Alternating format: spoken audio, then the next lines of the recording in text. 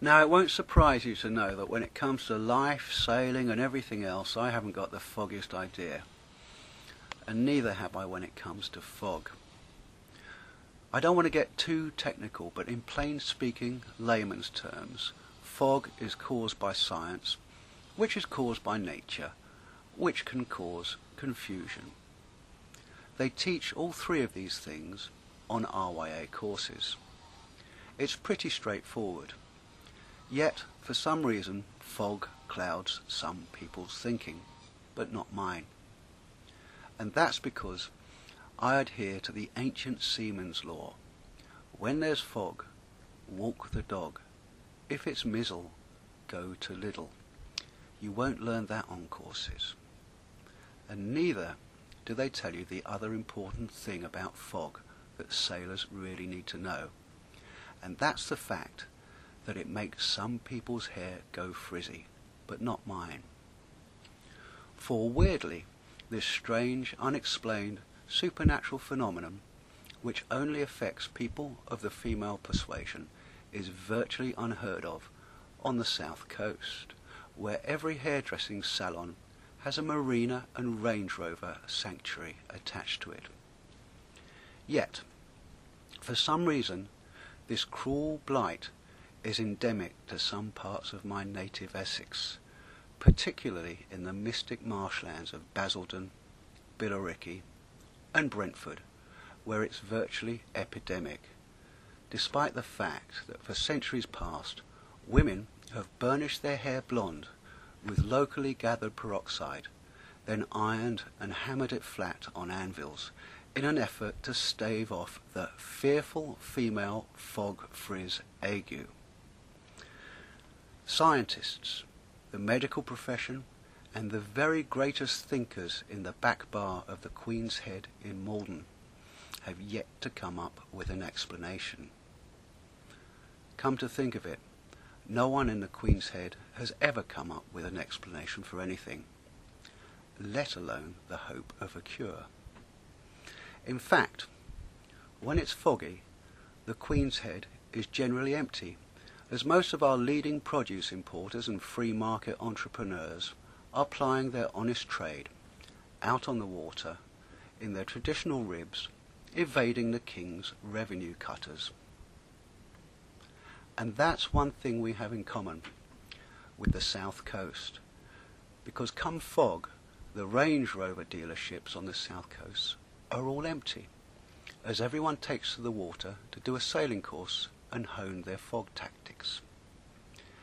And that's what my friend Alex had in mind. Now you remember tall, slender, willowy, willful Alex. She's the woman I met by total accident, I swear, when I hopped onto the wrong yacht when a mate of mine told me I could kip on his boat. This is the fault of modern yacht builders for making all boats look the same. Now you'll recall that Alex owns a 10-metre steel yacht and a 50-foot motor barge, which are two things I find very attractive in a woman. And although she's relatively new to sailing, she's mad keen to learn, and she wasn't having any of my fog and dog nonsense. She wasn't even fearful of fog frizz, because she doesn't iron her hair. She's that feisty.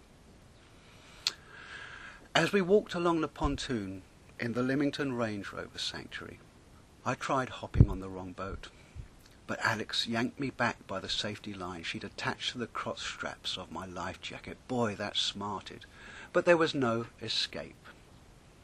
My task for the day was to do what I was told, which I found rather novel. Meanwhile, I hadn't the foggiest what Alex was up to, as she was down below at the chart table, with me at the helm, motoring at a steady 3 knots, as instructor Charlie scampered up and down the companionway, relaying her course instructions. It was a rising tide, and the only feedback required from me was to let Charlie know if we were in less than 2 meters of water.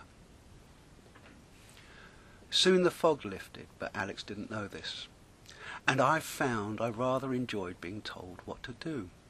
It was one of the few times I've been sailing when my brain didn't hurt at all. And that's simply because Alex's brain had been doing all the thinking, working out our course to steer on just echo sounder, compass heading and estimated boat speed, while reducing tidal heights to soundings and plotting positions. It's enough to do your brain in. But there, right on time, and in the right place, was the beacon off the Beaulieu River. The whole day was a real education for me, as I later examined our deliberate zigzag course along the contour, which had kept us close inshore, but away from shipping hazards.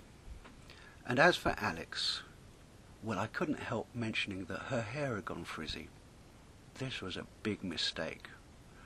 But in her case, this was not fog frizz. It's just exactly what also happened to Albert Einstein when he worked out his theory of relativity.